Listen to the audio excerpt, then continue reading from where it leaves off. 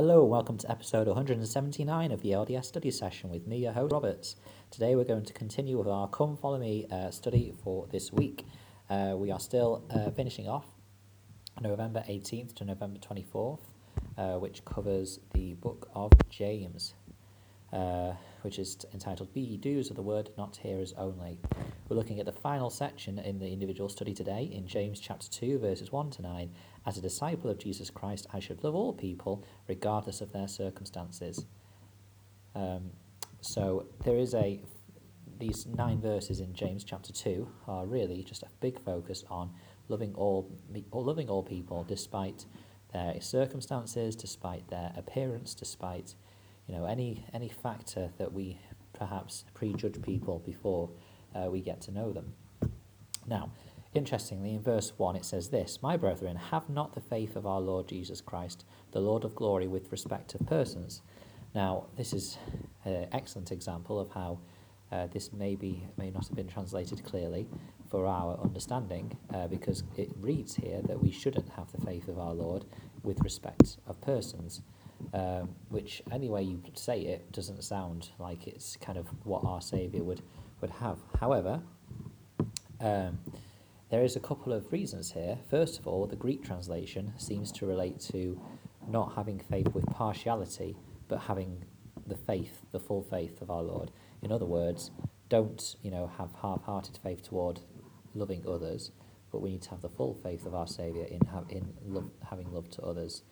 And actually, the Joseph Smith translation says a similar concept. It says, My brethren, ye cannot have the faith of our Lord Jesus Christ, the Lord of glory, and yet have respect to persons. So in other words, it's not possible to have faith in the Saviour and not love others, which links in very well with what James then goes on to say later in chapter 2 about faith needing to have works and faith without works being dead.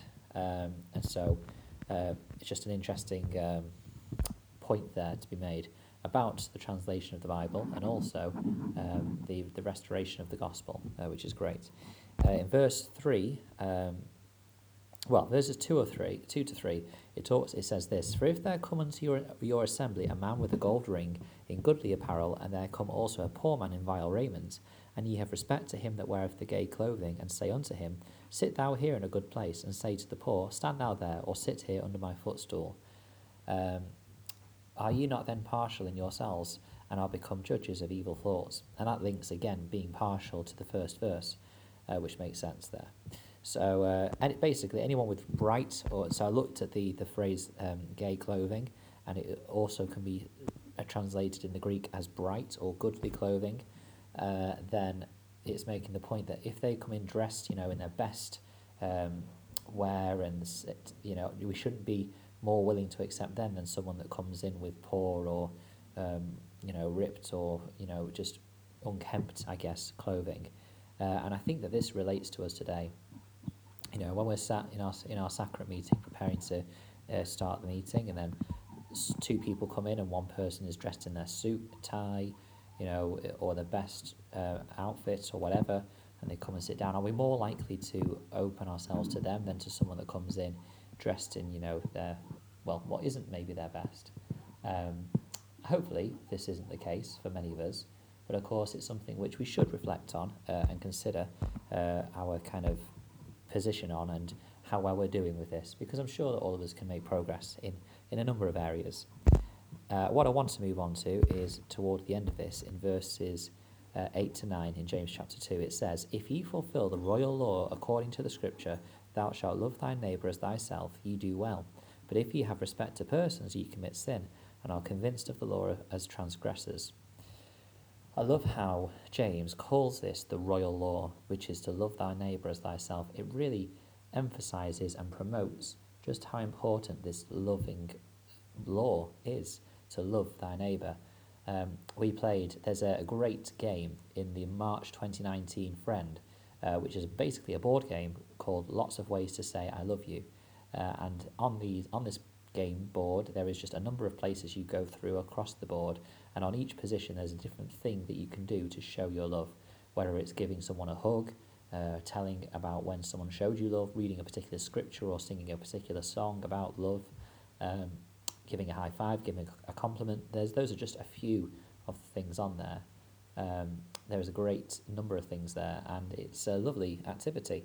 And I would recommend anyone, particularly with young children, but we did it with adults. So we had obviously our two kids there, but we also had our my parents-in-law there to play the game too, and it was lovely. It was really nice, and so I'd really recommend you doing that. This royal law is obviously of great importance, not just so that we can show our faith, but also we learn from each other when we develop as we show our love. President Russell M. Nelson said this in April 1991. He said, "Learn to listen and listen." Quote: "Learn to listen and listen to learn from neighbours. Repeatedly, the Lord has said, 'Thou shalt love thy neighbour.' Opportunities to listen to those of diverse religious or political persuasion can promote tolerance and learning, and a good listener will listen to a person's sentiments as well. I learned much from Brother David M. Kennedy as we met with many dignitaries in nations abroad. When one of them spoke, Brother Kennedy not only looked eye to eye and listened with real intent, but he even removed his reading glasses as if to show that he wanted nothing in the way of his total concentration." Close quote. Obviously, as was then Elder Nelson, learnt a lot from this brother as he interacted with others not of their faith or their culture in the way that he showed the intent, the love, and the focus and the attention to what they had to say. This shows love, as does many other acts that we do. And so I guess as we bring this week of study on Come Follow Me to a close, and we've kind of thought about our faith and what they look like in our works and how we show love and speak kindly, James's message was clearly one of love and kindness and looking after our fellow man overall. And so I would just really consider that as we move into next week.